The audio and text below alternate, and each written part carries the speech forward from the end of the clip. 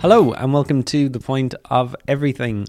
Today on the show, interviews with brand new act Sister Fenix, aka Sunita and Jess Cav, formerly of Shukra and Bark, respectively, and a chat with Dashoda as well, who releases his debut EP Never Enough today, Wednesday, March 15th, and launches it tonight with a show at Workman's Cellar in Dublin. So if you're listening in time and looking for something to do tonight, then yes, go to that gig. It should be great. Support comes from Jackie Beverley, who was on episode 233 of the TPOE podcast last year, and guests on the aforementioned Dashoda EP Never Enough. More on that and on, but let's start with the Choice Music Prize, which took place at Vicar Street last Thursday, March 9th.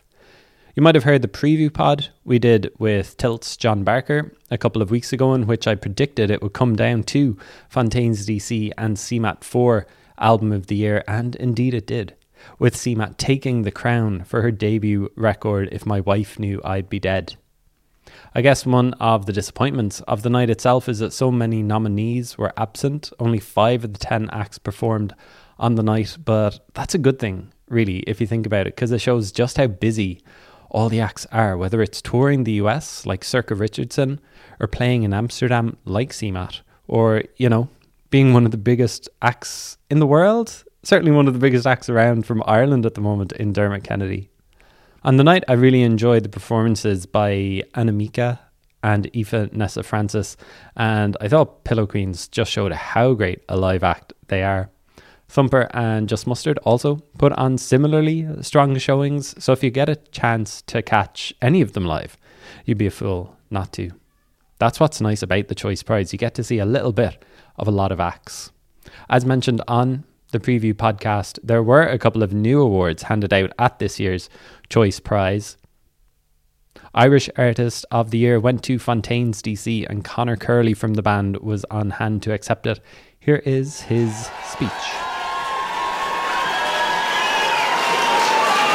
Thank you very much.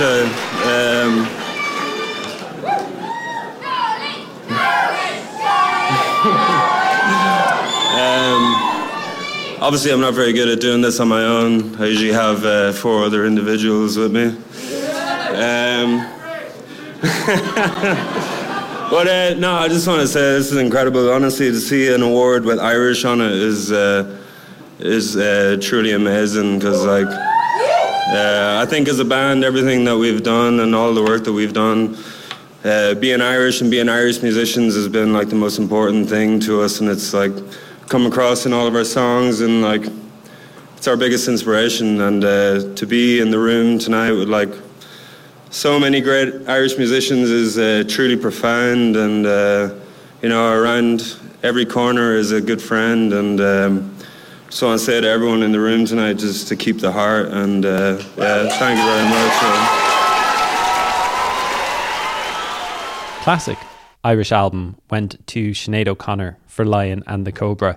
She was introduced on stage by Dave Fanning. Crikey, okay, thank you very much. Thank you very much indeed. This is not for me, this is for somebody else. I'll tell you, I want to tell you a 20-second story. Here goes. Back in the 1980s, going way back, there was a band called Into Anua, and they had a lead singer, but they couldn't go on tour because the lead singer was too young. She was 16, so she went off to make a solo album. And when she made the solo album, she was told she's not going to be able to produce this album. And she said, yes, I am. And she said, I will definitely be producing this album. And she did. It became a huge hit. It was called The Lion and the Cobra. And then the next album was what everybody was talking about. When I heard the next album first thing I heard was The Last Day of Our Acquaintance. I thought it was brilliant. And then Black Boys on Mopeds. Brilliant stuff about black people being harassed by the cops in London. A kid was killed in a police station in London. And then there was stuff like the very first track, 400 years old, I'm Stretched on Your Grave. Every track different right across the board. Fantastic, right? And oh yeah, I forgot the most important song probably. She made the greatest love song in the history of music by taking Prince's song and making it her own completely. And this is the album that we're talking about. So, I Do Not Want What I Haven't Got is the name of the album. That's the one. It's the inaugural, look, the Classic Album Award 2023. And I don't want you to sit there. Would you stand up for Sinead O'Connor? Thanks so much. Thank you very much. Thanks. I'm really delighted with this, thanks. And I want to dedicate it to each and every member of Ireland's refugee community.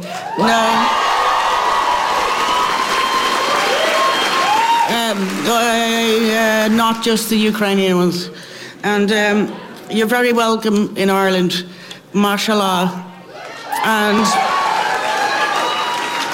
I love you very much, and I wish you happiness. Thank you. And after CMAT's debut with My Wife Knew I'd Be Dead was named Irish Album of the Year, she had drag queen Lavender on hand to read out her acceptance speech, which I thought was just brilliant. It's a little long, but well worth listening to.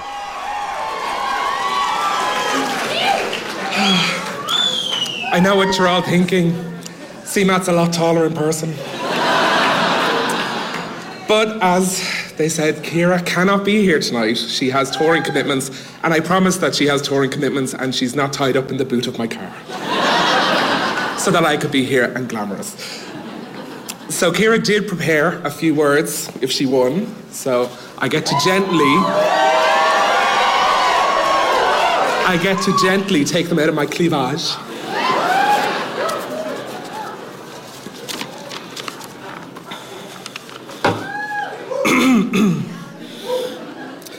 The word genius gets thrown around.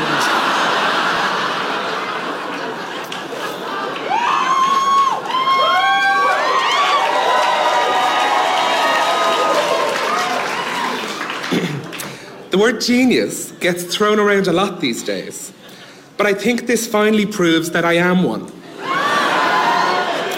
If you had told me 3 years ago when I was working in Bewley's that I would win the Choice Music Prize with my first album, I would have definitely believed you. Because I am delusional. But proven grandeur aside, this is an enormous honour and a childhood dream of mine. Come true. I should have pre-read this. And I am so proud to have beat out all of my brave competitors with an album that features 6, I was shocked at this, songs that make reference to my Diet Coke addiction. Before I thank anyone, I would like to apologise to the good people of the Choice Awards for my family, who are present.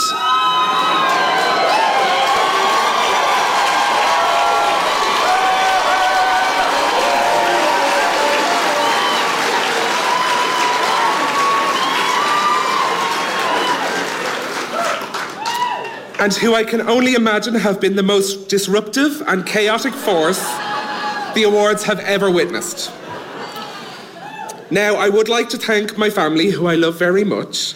Colm Conlon, the very lovely Willie, Jamie, Emily, Bella, Ian, and many other loved ones who I am probably forgetting for always trying and failing to lovingly humble me. Special thanks to Lavender,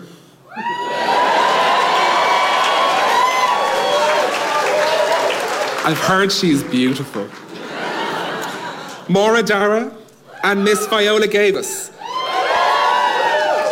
My muses, my angels, my disgusting aunties. Thank you for being the best collaborators that a reasonable amount of money can buy.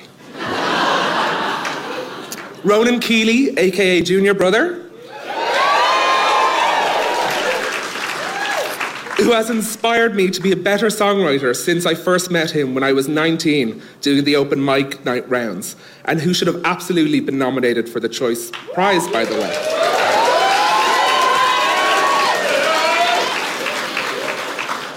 To my wonderful friend Ollie Deacon, who made this record with me in his family home. I worked with him for the first time when I was 18 years old, and I remember thinking that he was the first man to ever listen to me. Lastly, most importantly, the person who deserves the most credit and the biggest thanks for this record is Mr. Barry O'Donoghue. Come on, give it up for Barry. Come on.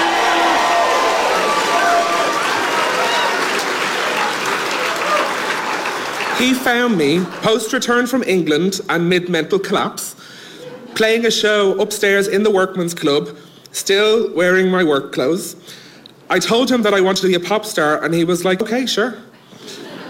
And that was the first time I believed it was possible, and I wouldn't be here without him. And also, he has impeccable taste in cardigans, and that is not to go unacknowledged.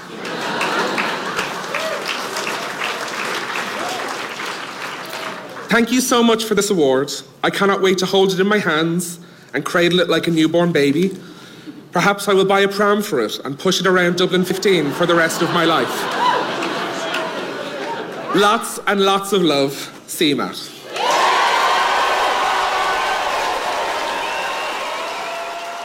So congrats to all of the winners on Choice Music Prize night. I'm already collating Album of the Year lists and opinions for next year's Choice Prize. You can take that as a joke if you want, but just know I'm being pretty serious. I don't think Sister Fenix have album plans right now. They're focused on a couple of EP releases this year, but they unveiled their debut track, Benefactor of Love, last week, which acts as a great introduction. Sister Fenix is Sunita, formerly of Shukra, and Jess Cav, formerly of Bark, both of whom have also performed with a number of other acts. Indeed, I talked to them via Zoom at the Sugar Club before they were performing with Tosheen as part of her Aretha Franklin tribute show that's toured Ireland in the past couple of weeks. So a relatively short chat, about 15-17 minutes, and you'll hear Sunita and Jess talk about getting the Music Industry Stimulus Programme grant, MISP, during lockdown, and how that kind of kick-started things for them, working with producers Thomas Donoghue and Jeff Warner-Clayton as the Sister Fenix project came together. And it all began with a walk up Killiney Hill in 2020 when Jess turned to Sunita in an inspired moment and exclaimed, "We should write a disco banger together." Let's take a listen to Benefactor of Love and then get into the chat, which had a little bit of background noise. You'll hear a little bit of drums here, maybe a little bit of trumpet there. Tosheen's band was tuning up in the background, but we made it work.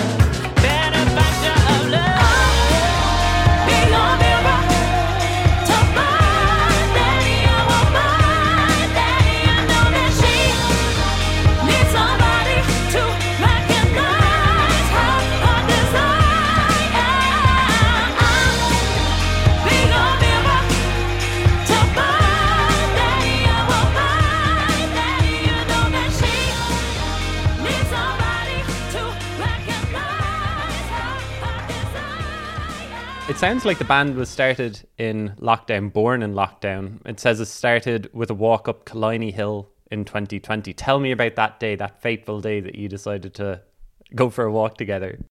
Yeah, it was myself, Sunita, and Julie Hawk of Hawk. And yeah, it was one of those kind of, lockdown days where we were like, right, come on, let's just get out of the house and hang out and try and socialize. And it was a really beautiful sunny day. And yeah, I think we just got into really interesting discussions about what it was to be in, you know, female fronted bands, and how what our experiences were like over the last kind of couple of years. And kind of Bark was kind of winding up, winding down. Bark was finishing up, and so was Shukra. And as a kind of a half joke at the end of the walk, I kind of said to Sina, I was like, let's do like a big disco banger. Let's just do some cool tunes. And that was the beginning of it, I guess. Is that what Benefactor of Love is? Is that the disco banger that you had in your minds? I wouldn't say it's exactly that. I think that we did think we were going to go down more of a traditional disco route, really. But there is another song on potentially another body of work that may come out at the latter part of this year, maybe next year, that is kind of more, that maybe fulfills that tick box that we were going for initially. But yeah, serendipitously, I mean, like, you know, Jess really kind of said it as nearly a throwaway comment in some way. Well, not like there was intention behind it, but we were really like, totally don't know as to what that would look like or how that would happen per se. And similarly, like, just to kind of like expand on what Jess was saying, like, Shukra was just kind of over, Bark was just kind of over. So I think we were both really kind of discussing the reconciliation of that and trying to figure out what we were as like solo artists. If we were solo artists, what would it look like to perform and create music again, especially in the pandemic? So then you applied for the music the music industry stimulus program. And I applied for that, and it was pretty last minute, as the majority of my funding applications tend to be. And under pressure, I just kind of came up with an idea that I wanted to do, which was, you know, once again, being in the middle of lockdown and kind of thinking about having that time to think and what healing meant for me, what kind of the next part of our journey personally, and you know, with my creative relationships, what that looked like. And I think a lot of it looked at healing and emotional catharsis and empowerment, and that's kind of a lot of the stuff that we talk about in our songs very much revolves around those themes. And then sonically, I guess the only thing that kind of like working with Jeff and kind of making the application to work with Jeff and Thomas, who you had established friendships and absolutely, yeah, they were, you know, both Jeff and Thomas are like incredibly busy people, and you know, in the sense they're very successful and they work with a lot of different amazing people. And I think Thomas is away in LA at the moment with the Coronas, and Jeff has been touring with Gavin James for a couple of years. Thomas Donahue, sorry, yeah. Jeff Warren Clayton. Yes. And that was the producers we started working with. They were home for lockdown, so they decided to use that time to build up their portfolio, and they approached me in Cornucopia one day, and and then we decided to work together. Yeah, so that's kind of, that encapsulates the full sound and kind of direction of what was prescribed as initially being a disco song, and it kind of grew legs and arms into like something that somewhat embodies it, but also is maybe a little bit fragrant with other styles there too. Just because you were both front women of your bands, Shukra and Bark, did you find it? Did it take a while to kind of figure out how you were going to work together, or was it like, had you made music together before that it was very easy? Yeah. Oh, and I see what you're doing. You're looking for the tea, is it? Are we always? I am. Yeah. Tell me all the goss. Tell me all the goss. Tea standing for the tea. Oh yeah. It was very much. It was. I think it was hugely dictated around necessity, because we did a lot of writing on Zoom. You know, it was during that time where things were kind of opening up slightly, and there was like these kind of glimmers of hope and connection, and then it was like bam, crash. So yeah, I would say with the creative process between myself and Sneda, it was very much based on necessity, you know, and lockdown and what was available to us. So we did a lot of stuff on Zoom, which was really interesting, because that was the first time I'd ever like written songs in Zoom. And like sometimes we'd just be kind of writing together and like sending kind of demos, sending lyrics over the chat. You know, and then when we had the availability, you know, Sneda would come over to my place where I had a bit of a studio, and we'd work together there. Yeah, but it was really what was available to us at the time. Yeah. And like to some degree, I think it was, you know, in terms of, I don't know if we had any massive consideration starting off as to whether or not, like, how would the dynamic of two lead singers necessarily work. Yeah, we didn't feel like, how are we going to navigate being two lead vocalists performing or writing together? You know, we have a lot in common, and We both worked as backing vocalists together. We've both worked in multiple different collaborations, and it just really felt like a collaboration, like anything else. There wasn't a navigation of two lead people. That really wasn't the vibe. Well, I would say from my end, like we've worked on a lot of projects where we've actually had crossover, like accidentally. So like I wrote Tell Me Twice, let's say, with La Galaxy, and then you would have performed it live for like a couple of different gigs, especially like where I wasn't able to meet up. So we knew that in terms of like how our voices would mesh or how people kind of perceive our voices, that would be received well. I think that because you had applied for the Miss grant and really it had been a kind of a serendipitous thing of your coming up with the pitch and the narrative and kind of spraying things into motion that we talked about earlier, that I was kind of following your lead on it, really, given the assignment at hand. But then I guess because of the nature of how we were working on it, we thought we had like 3 or 4 months to do it. And then we had a short brief of like 2 or 3 songs of an EP to do and work with Jeff and Thomas on, who had sent us production bits that they'd been working on for a while themselves. So I thought that I'm just throwing on some vocals or verse or whatever it is on this. But then as the lockdown kind of just kept prolonging, the extensions kind of kept getting pushed out, and also just our ability to like record together, flesh out ideas together, etc., kept getting prolonged.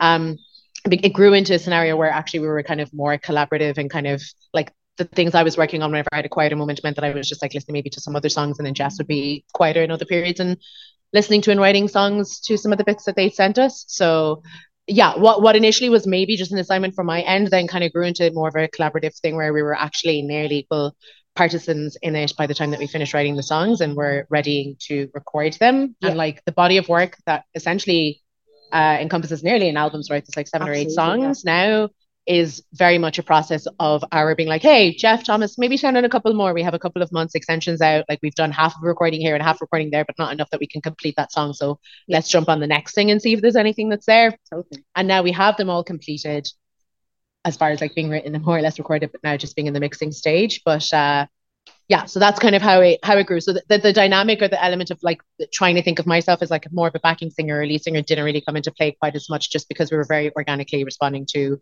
well, I just want to keep writing to this stuff and I'm having a nice working dynamic with these people. So let's just see what happens. And if it goes nowhere, grand, And very much the intention as well for this was to keep ourselves sane over lockdown. It was, or to keep ourselves creative and, reminding ourselves of who we were during a time where it was very hard to, talk to people and to see, our creativity reflected in the world around us, because everything was shut down. And, we very much discussed that in the beginning when we started writing, was that, we're doing this, to feel a sense of creativity. We're doing this to feel a sense of connection and a sense of community. And that was really one of the main objectives during the writing process. Yeah. And did this grow out of the X Collective as well? Because you're both involved in that as well. I don't know what's the story with that at the moment. Yeah, no, it's still going. I would still be pretty active there, more so in the live and kind of like DJing and more consultative stuff, because I guess like the stuff that I was involved in earlier on in the days of X Collective is like somewhat done, as far as I wrote a couple of songs and then they were released, and now I kind of do a bit of backing and like some writing here and there. It did kind of somewhat, I like the timing of it was just kind of serendipitous more so than like that Sister Fenix was spurred on by it, because you like just separately these conversations, and our friendship was budding separate to the X Collective, and then I joined the X Collective and was doing stuff with that. And I think whenever you had written that application for it, I was like, oh, I'm in this thing and there's like a pool of really interesting musicians based in Dublin, and if we are figuring out what our new sound looks like, or if we are figuring out respectively as individuals as to like how do we develop stuff that we're working on personally, this would be a really advantageous way to collaborate with people and see as to whether they would be good contributors to any of that. So yeah, it was kind of just like side by side and complementary, but not really spurred on or like intertwined per se. Yeah, but great timing as well. Like when we did the songwriting session together, myself and Sita had already written all, together for a couple of months, so we already had that. And then, to bring Tosin into the mix was just brilliant then, for the three of us having the opportunity to go to Kilkenny and to write with Liam Geddes. It was great, and that's where we came up with Ascensions. So but yeah, I have a lot of different projects at the moment, so unfortunately I couldn't stay with the X Collective, but what they're doing is fantastic, and I'm really grateful that I had the time to write with them. Yeah. And as an outcome, serendipitously, Owen, we're here now going to sing for Tosheen's like solo There you gig as go. her solo piece, doing the Aretha Franklin covers. So if anything, I guess in some cases like that collective was like really like instrumental in terms of like helping everyone build those kind of collaborative dynamics and chemistry, so that for anyone's respective projects that there was that support there. You guys played some live shows last summer. I saw you at All Together Now. That was kind of part of an X Collective thing as well, I think, on the stage, wasn't it? Something like that. Yeah. Sister Fenix separately played. Yeah. In the Global Roots stage. That was separate. Yeah. So X Collective did the Jemison, and then we played the what's the name of it? Global Roots. Global Roots. Yes. Yeah. So we played Global Roots, which was really, really good fun, and we had a lot of the X Collective members there supporting us, which was fantastic. Yeah. And we played with Ryan McClelland. Ryan McClelland. McClelland. Yes, I hope I'm getting your name right, Ryan. If you're listening, if I didn't, I'm sorry. And Lewis Young as well. Yeah. And so Lewis is a member of the X Collective too. And yeah, so the two of them were up with us on stage, and yeah, it was a really, really good gig, and it was great to be able to perform the songs together and to start getting gig fit again, because I was not gig fit. I'm still struggling. I'm still struggling getting my fitness back as a gigger, but yeah, it was amazing. It was really, really good fun. When you're playing live shows like that before you've actually released music, is it just kind of like testing the waters, making sure, the ideas that we had on Zoom and the stuff that we were, doing in the practice room actually does work live? Is that kind of how you treated those shows, if you can remember back to last summer?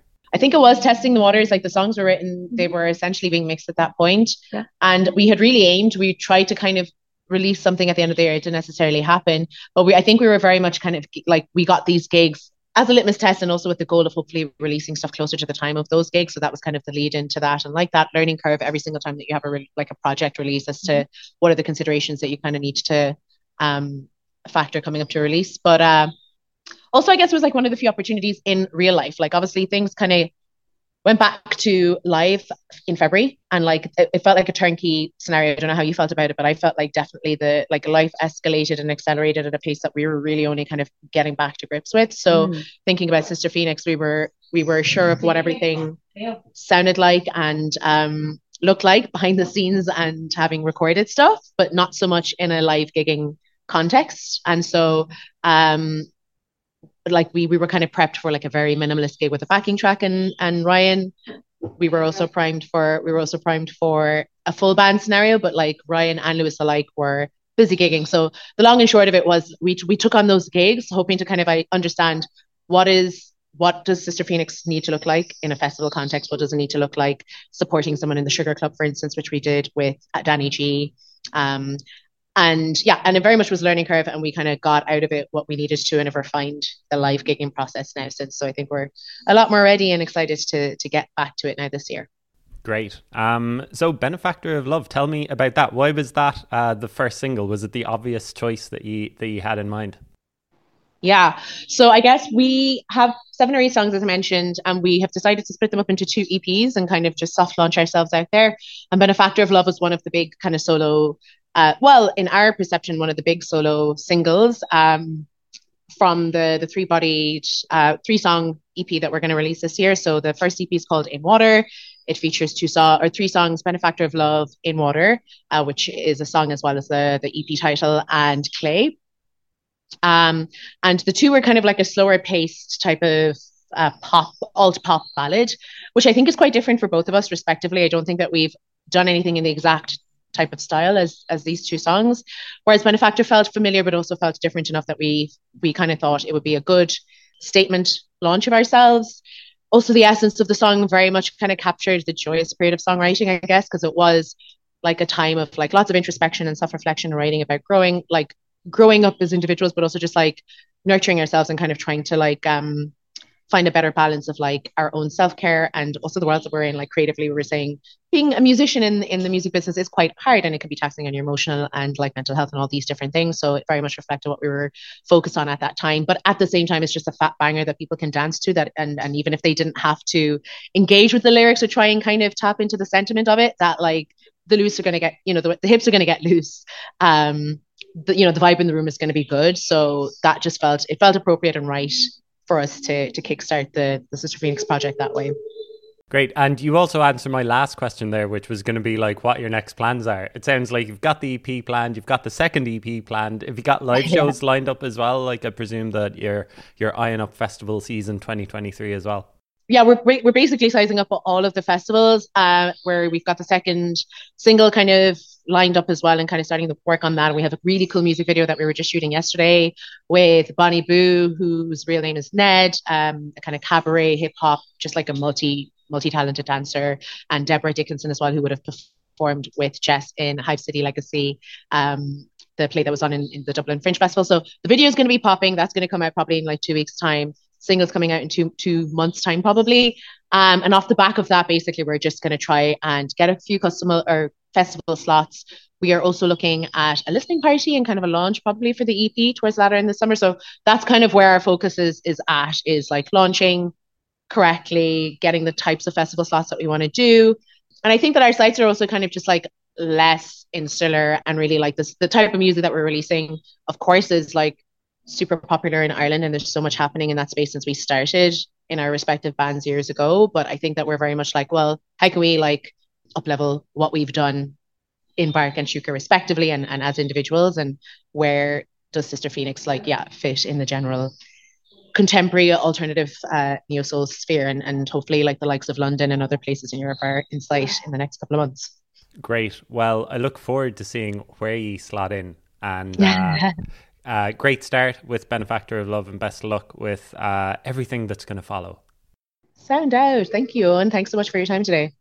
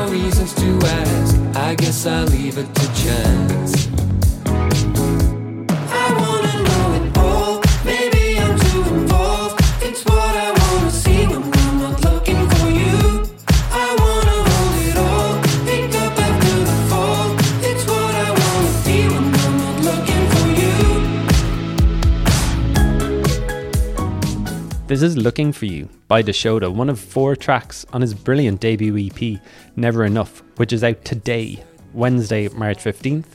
And again, as I said at the top of the show, he plays the Workman Cellar tonight, March 15th. Never Enough is inspired by the experience of avoidance and self-sabotage, with influences including the Blue Nile, Talking Heads and David Lynch movies, 2 of which we talk specifically about in the following chat. You'll hear the Jackie Beverly collab Sultan at the end of the show as well, and hear how that all came together. And as noted, Dashoda released a couple of tracks a few years ago, but the Never Enough EP sounds like a real statement of intent, announcing himself to the world. I can't wait to hear more from him. Let's listen to the rest of Looking For You and get into the chat with Dashoda. Too late, I'm already somebody else. You're already somebody else's. Turn on the light and see. Just wait, I'm already somebody else. You're already somebody else's. I'm warning you. I wanna know it all.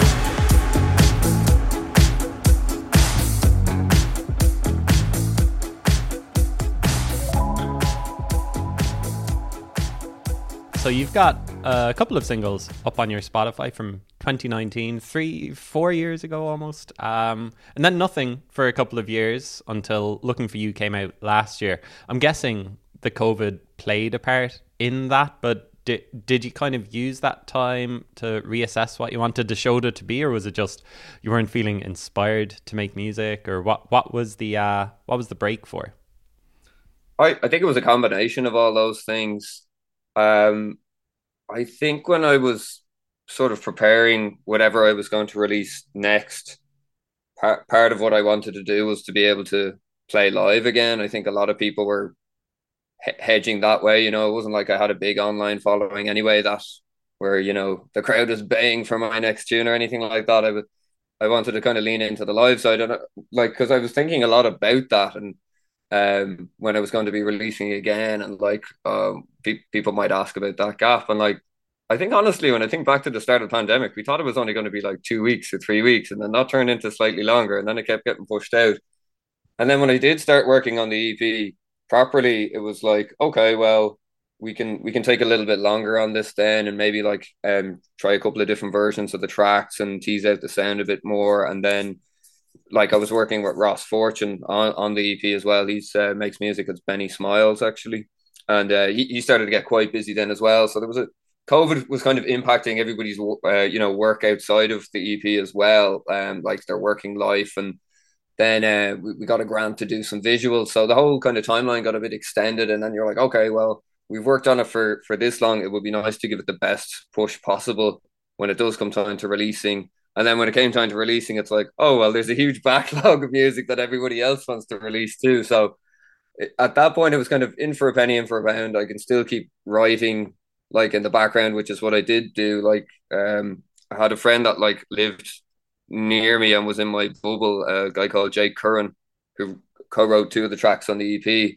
And we ended up doing like a whole bunch of songs and demos just kind of remotely or just in each other's houses. And then we rented a couple of places when the lockdown conditions allowed us to, and kind of kept going. So yeah, there's like a lot of stuff there. I kind of have to organize it into, will it belong in an EP, or would these be singles, or is an album, or should I just throw some of them out, you know? So yeah, I would say it was still a productive time, but it didn't feel productive. I still felt like I'm just kind of waiting here. Other people are kind of getting on with their lives, and I'm not. But I'd say actually I probably did the best I could with the time, given the situation I was in.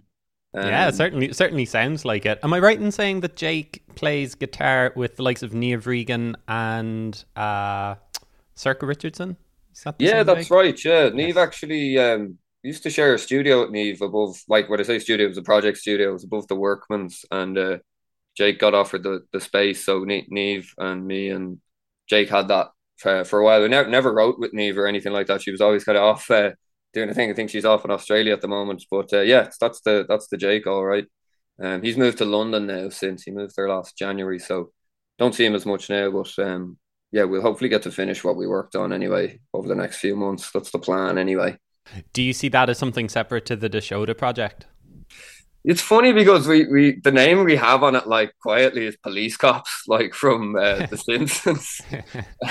Jake is like this encyclopedic knowledge of The Simpsons. It's just like one of his weird quirks. And we were just, I think usually like there'd be a few cans involved or whatever when we were doing this, and we just we'll call it Police Cops and we'll call it this. So I think the track Roy Orbison on the EP, originally the folder it was in was called Police Cops, but Jake I think because of the world he's in, and kind of like because of his career as a session musician, he's like he's happy to write with other people and for them to kind of release it under their moniker. And I was kind of already trying to build a bit of momentum with Dashoda, so it kind of makes sense at the moment to release them as Dashoda tracks. But I do like the idea of doing something called Police Cops further Yeah. down the road, and like as a one off thing, you know, because it's kind of like two that's the kind of two mates side of it, you know, making music together thing, as opposed to the I'm trying to be a very serious artist and release my stuff thing, you know.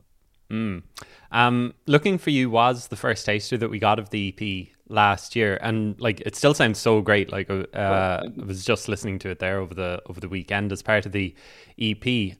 Like did that feel like a breakthrough for you in terms of like, you know, what the Dashoda in 2022, 23 sounds like as opposed to 2019? Yeah, it certainly felt very different. Like even the process of making it was very different to the way I would have went about the 2019 tracks.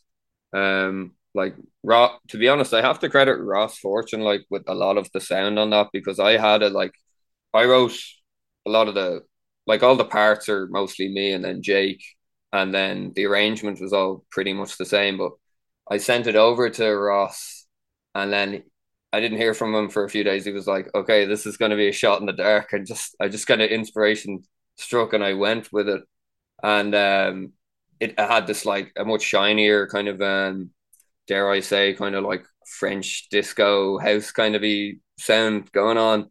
And I was sitting on the canal when I heard it. We were having a beer. It was like the canal became many people's local in Dublin during the lockdown. And I was kind of like, let's go with this. Because initially I was kind of like, oh, it's quite different to what my demo was. But the song was already a co-write with the fellow called Richie McCourt. So I was like, do you know what? I'm just going to lean into the collaboration element here and just have fun with it. And like everything is so bloody miserable at the moment.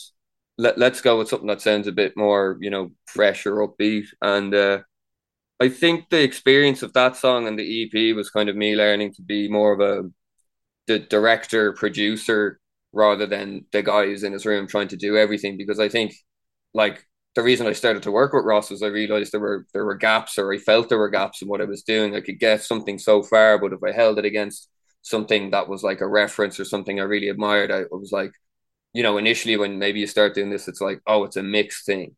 But then you get something mixed, and then you're like, oh, it's not a mixed thing, it's a production thing or whatever. And it's all these little pieces of the puzzle you're trying to put together. So I wanted to I was happy to do it that way as well, because the 2019 tracks, I think I worked with Darren Nolan on them, and if he listens to this, he'll probably know I probably went through some of those mixes like with a fine tooth comb, and kind of take some of the fun out of it, and you're like it wasn't painstaking or anything, but you're just like it was too over analytical and too like trying to perfect something. And like there's something really, I've realized now, there's something very vain about that as well, like looking in a mirror, because the song is a reflection of you, and if you're you should trust the people that are involved in the process and accept the imperfections of it. And maybe that's that takes a lot of the pressure off you. It makes it more fun, and it means you get to have other people part of your endeavor as well, which is really rewarding. So I think it was a real, to go back to your original question. Yeah, it was a different process, and it felt more like I was like the director in a film rather than the guy just up in his room painting all of his paintings and bringing them to a gallery, if that makes sense. Yeah. I'm guessing that the press release called you a solo artist, but the amount of names that you mention and kind of that idea of being the overseer of the project, does it feel more collaborative to you, Dashoda? Or does it feel like a solo project? It does feel more collaborative, yeah, but it kind of goes in and out. It was like, I think I originally called it Dashoda because I wanted to leave the door open for like maybe this will become a band someday.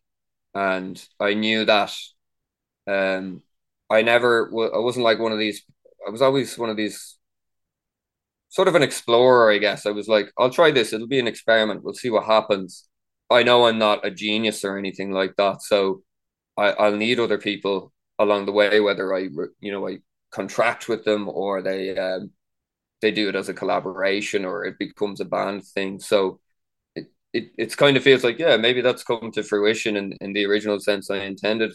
But part of the process of making it got me to reflect very deeply on why it was I was doing this and what I was trying to say. And specifically, that happened when I started to work with Mark O'Brien, who releases music as Royal Yellow. He used to be in a band years ago called Enemies. I actually didn't know Enemies that well, but he lived with Jake, you see, and he came over to the studio one day and we worked on a track which I don't think we haven't released it. I actually found it the other day, but it was cool. We were just talking a lot, kind of on a deep level about music, and like we didn't get to do a lot of that during the pandemic anyway. So I was probably really open to that as well, because you end up operating in isolation so much during the lockdown. But I basically asked him to be involved in the visuals because I loved what he did with Royal Yellow and I loved his music, and there was like this triangulation of his message, the music, and his visuals that I just felt was so cohesive. So I was like, can you come on board and kind of help me steer this a little bit, because I don't have experience in this area. So he took a listen to the tracks and he said, I think this is like there's a lot of self-sabotage in there, man. And as soon as he said it, I was like, a lot of people accuse me of being like a self-saboteur, like people close to me. And I was like, oh, that feels like strangely kind of powerful and like a bit scary to kind of engage with. And I knew then that, okay, this is the right way to go. And it means there's a central idea around it and all that. And there was something strangely psychoanalytical about all those, like me sitting on the couch and like listening to Mark say this and then him asking me questions and then kind of teasing out this vision and picture. So that's this, maybe the solo artist element of it is like me, just a pretty normal, I would say, guy kind of pouring out his psyche into what he's doing, but also using or working with others to help realize that vision. So that's what I mean by it coming in between being a solo artist and then being something more collaborative to actually realize it. So it's a bit, I'd say it's neither one nor the other, but ultimately it has to be me that kind of pushes things forward and tries to get it to the next milestone or whatever. Yeah, that's talking about self-sabotage. That the PR says that the EP Never Enough, which you're releasing on Wednesday, March 15th, is inspired by the experience of avoidance and self-sabotage. So you, rather than taking it as I don't know, as criticism from Mark or something, you ran with it and decided to, is all of the EP about that idea? Is it just like little bits here and there that you kind of explore? I think there's elements of it in each track, and it was something I didn't really. I think it was so. Anytime I write a song, I think there's always that in it. It's always very like introspective, and yeah, it's all about me and probably feeling I don't really fit into the world. It's probably there's some sort of teenage angst going on there. Like my parents are divorced, so I wonder, was it like, did I become an adult when I like a little bit older and then have like an arrested development in other aspects of my life? I don't know. I think about this a lot too much, and I'm not certainly not special. I think everybody has a level of this in their life, and I find it quite, there's an idea of the forbidden around it. Should you think about these or explore them? But then also, it's interesting. So I think I think it's in everything I've written, but I think it really got honed working with Mark and him kind of helping me, put a framework around it. And then that was really important for working with Roar then, because if you're going to a director, it's like if he has a central theme or a vision to kind of run with, it was much easier for him to kind of, oh yeah, we can do this or whatever, especially when you're dealing with like resources and budgets. So I would say it was something I realized more in retrospect, but as soon as he said it, I was like, you're absolutely right. That's completely everything that this is about. In not that it's what it's about, but it's where the energy for what I do comes from, trying to reckon with self-sabotage and why the hell we do it. And are you over it now, or are you still self-sabotaging? I'd say it's like a process. I'd say it's like it's like that whole thing. I mean, I've been in therapy before, and I read a lot of books about that sort of thing. And when you become aware of something, and initially it can be a bit shocking because you're like, oh, I couldn't possibly be like that, especially if you have like an ego. I wouldn't say I'm a very egotistical person, but I've learned recently that maybe ego also means that you're trying to protect yourself as well. Doesn't necessarily mean that you think you're some great guy or genius or something. And the awareness of something means, okay, I know what that is. I can put it up on the shelf there and look at it and take it down when I need it. It doesn't have to be something that rules my life anymore. So I have to actively challenge myself to work past any feelings of self-doubt or sabotage. And I think it's probably quite common, especially if you're trying to establish yourself or get out there. Like, you maybe want to be perceived as somebody that's really together and has their vision intact and is cool or whatever. And like, I'm not like any of those things. So it's like, the great thing about working with Mark or Roar is like, they're also like, no, forget all that, this is what it is. This is the art bit. And you're like, oh, that's, if it feels a bit scary, but also like the good thing, then it's much easier to chase. So it's kind of rewarding then in its own way, and whatever happens, happens. So I don't think we'll ever be over it. Maybe you just get to another level where you're like, oh, I was doing it there and I didn't realize it. And you only through conversation or maybe through art, you would realize it, if that makes sense. Mm-hmm. There's a real 80s feel to the EP as well. I'm presuming that's your favorite period of music, is it? I think so. And it's starting to like, I do feel like it is a bit cheesy, like, so, but, I have to be honest, when I really got into like the idea of writing or trying to craft a song, it was the band Prefab Sprout, I think, when I was about 18 or 19. I discovered them. I'd heard them on like the Dave Fanning's Fab 50 when I was like 13 or 14. I kind of skipped it. I was like, oh no, that sounds a bit too nice. Where's the rock stuff, or where's like The Cure or something a bit more like that? But I kind of like the idea that a song could be that delicate sounding and still be, take you on this journey. It felt a bit more vulnerable, like the idea of synths. I used to hate synths when I was a kid. I only liked Les Pauls and stuff like that, and then kind of Now look at you. yeah. Now look at me, still playing I still have a Gibson SG, but yeah, it's funny. Like I'd say it all came from that, and I never really shook it. Even when I want to not do that, it's like, oh, let's get a Juno plugin going, or let's, it's always kind of there, and then it's like, and then there's a lot of it around now, and you'd say like, is there much point of doing it if you don't think you can do like a really good slant on it? Especially like those kind of subgenres like synthwave or retro wave or whatever. Like, there's so many different subgenres and spin-offs of this 80s thing, but I think it's there, but hopefully it's not like, I kind of like, I'd like to get away from it next if possible. Feel like the first two singles are more in a like, there's a bit of the 80s but not too much, and I might go back that direction next, try and use more quote unquote real instruments, and try and ground it in the now a little bit more, if possible. I'll try, but invariably I'll probably gravitate towards something a bit 80s sounding as well. You have a track called Roy Orbison on the EP as well. Is that like, how much investigating do I have to do with that track, or is it literally about the man himself?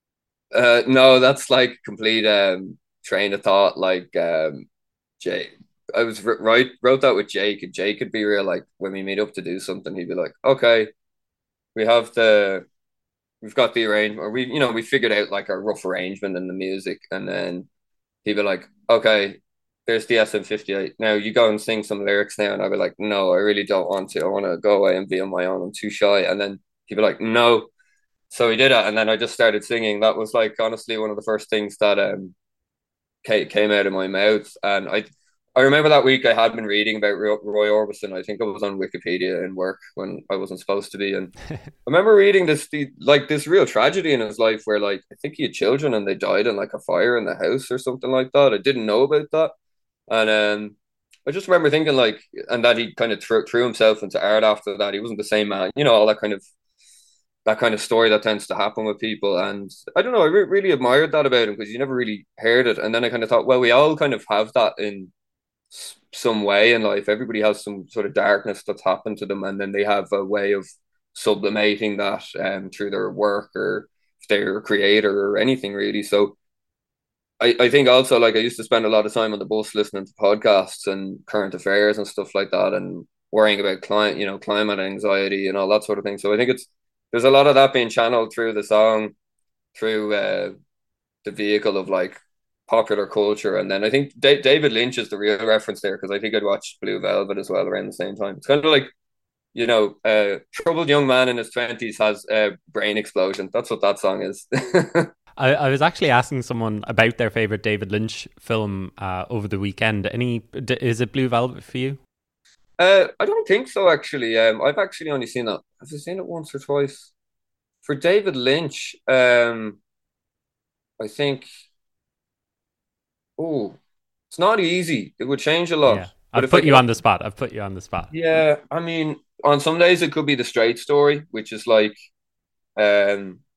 I just love the fact that it's a Disney movie directed by David Lynch. And it still feels like a Lynch movie, even though it's not like a dark movie.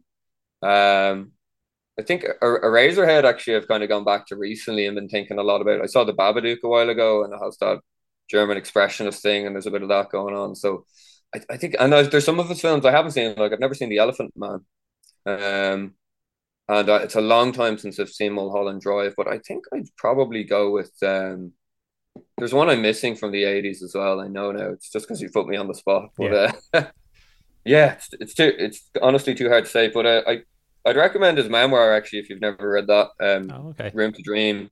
The podcast version or the audiobook is really worth a listen, because it's like interviews, and just a lot of stuff on creativity, kind of that like Rick Rubin kind of space, you know.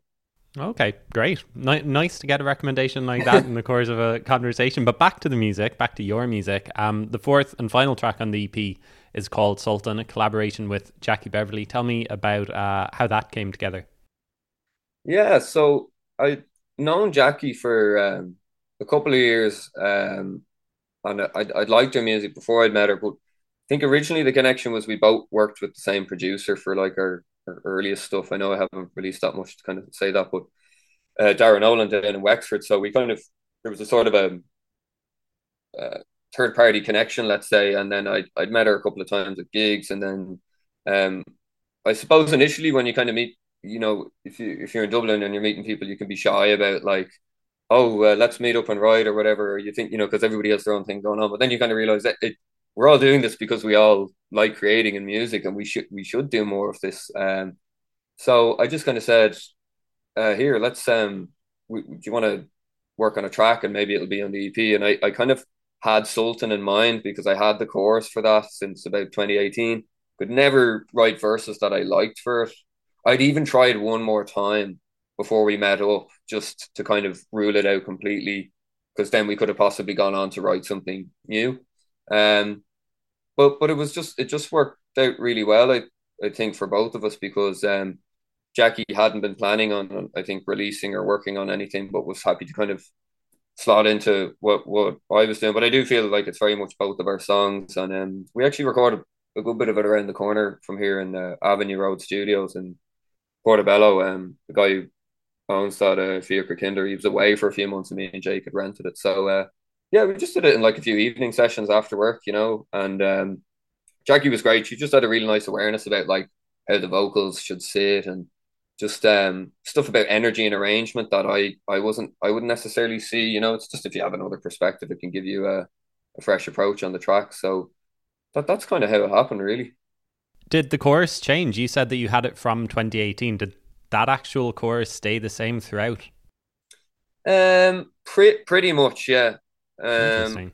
I think I might have had a couple of alternate lyrics, but the melody and most of the lyrics I'd say was the same. The verse progression I think was the same, and then there was like a bit of I had a cheesier bridge in it as well. And Jackie like red carded that. She was like, no, she doesn't like bridges, so and I was like, so there's somewhat of a bridge in there. It's like a compromised bridge.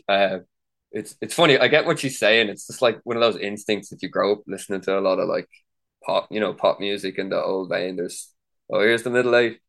So yeah, it didn't. But I feel like the meaning of the song or just expanded a bit. I think when I was writing it, I was like, there was a bit of a breakup thing going on, bit of a disastrous one actually, and the which was a complete mess. And then when Jackie came at it, it was like somebody else telling their own story, and then I'd had mine. So it's like, but this is still a common story. This is like a human thing we all experience, and I really liked that. It just felt like it expanded another dimension when Jackie came in. I don't know about the bridge, but it does sound like the Blue Nile were the big influence on this song, particularly the outro, according to the press release. I don't think I've talked about the Blue Nile at all. Like, oh, really? Like, certainly not on the podcast. Probably like once or twice, maybe in my life. So please, have the floor. What is it about the Blue Nile that's so good? I think there's a number of reasons that they become attractive. I say that like possibly one of the first things that endears people to the Blue Nile is like, who the hell are this band and why haven't we heard of them? You know, they they're great. Anyone who hears them, like, there's even a bunch of my friends I was kind of pushing them on a couple of years ago, and they were like, "Oh yeah, whatever." And then 2 years later, it was like, "Gaff, you know, the Blue Nile, blah blah blah," and I was like, "Yeah, I told you," and I didn't want to be that guy because it's it's kind of pathetic as well, but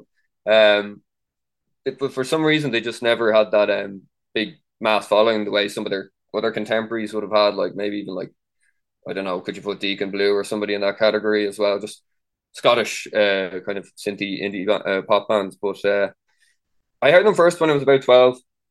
My dad played them for me on headphones, like at night, and it was.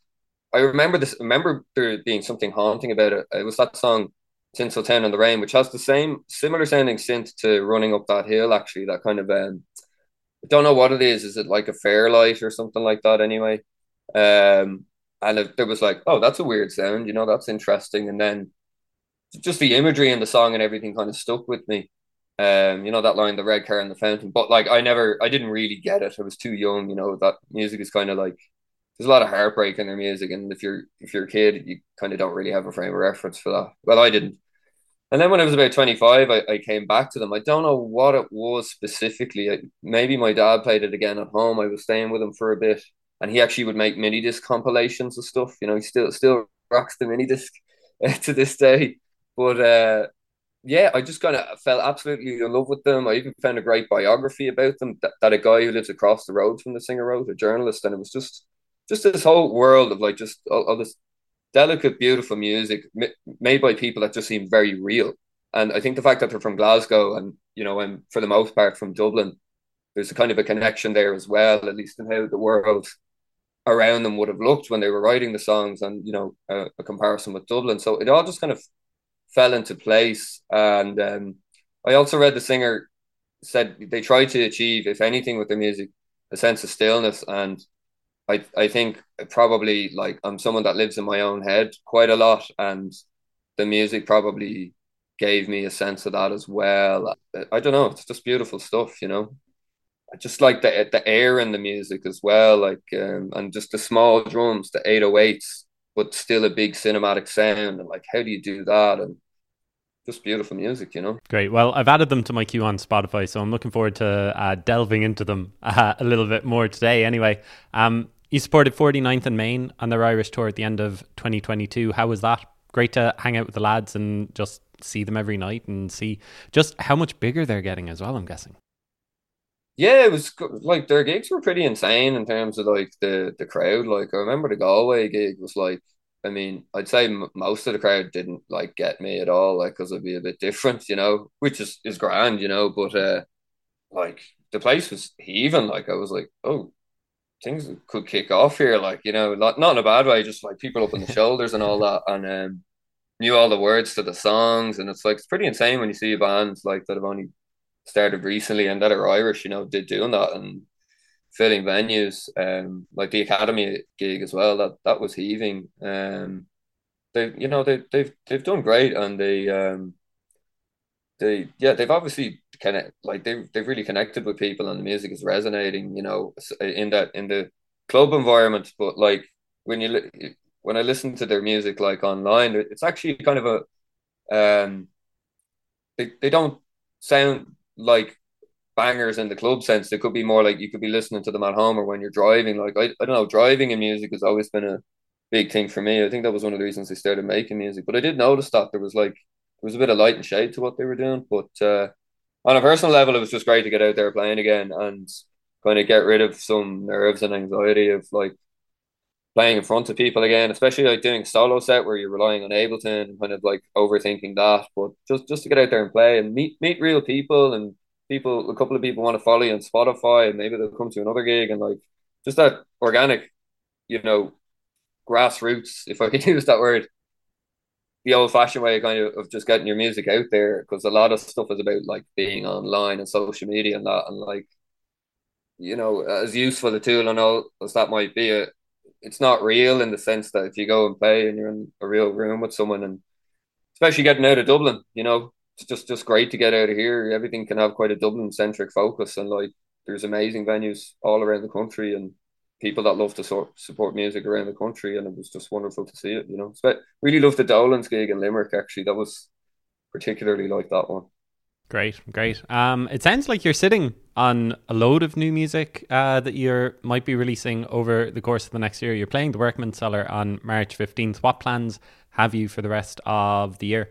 Have you thought that far ahead? Are you just looking as far as Wednesday night? At the moment, Wednesday is kind of in my rear view mirror and in the front of my windscreen. But I think really, really what I'd like to do is just kind of lash straight into finishing a lot of demos that I've kind of well, not a lot, probably just a handful of them that I think I'd like to release later this year. Whether that'll be kind of singles or another EP. I'll see how things go.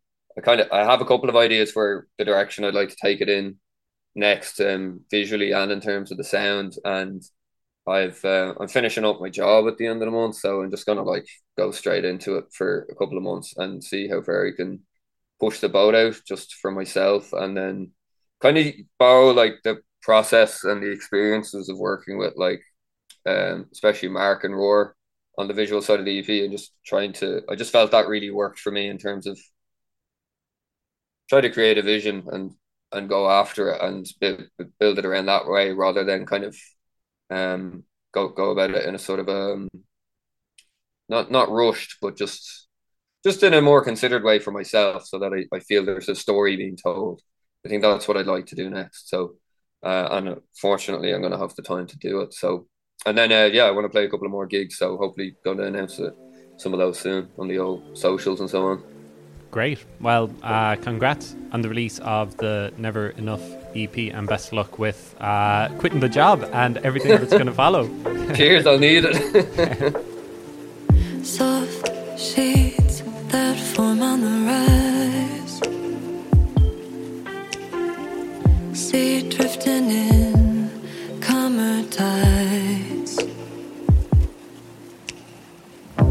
You breathe, I breathe too. It's sad, but we're in it to lose. Warm light, trying to keep, but we're drifting silently.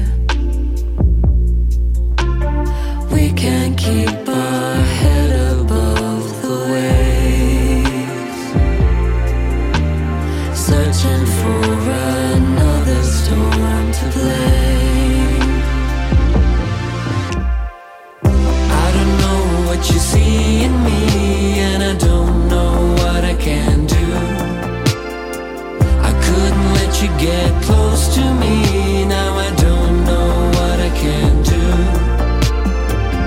I don't know what you need from me, and I don't know what I can do.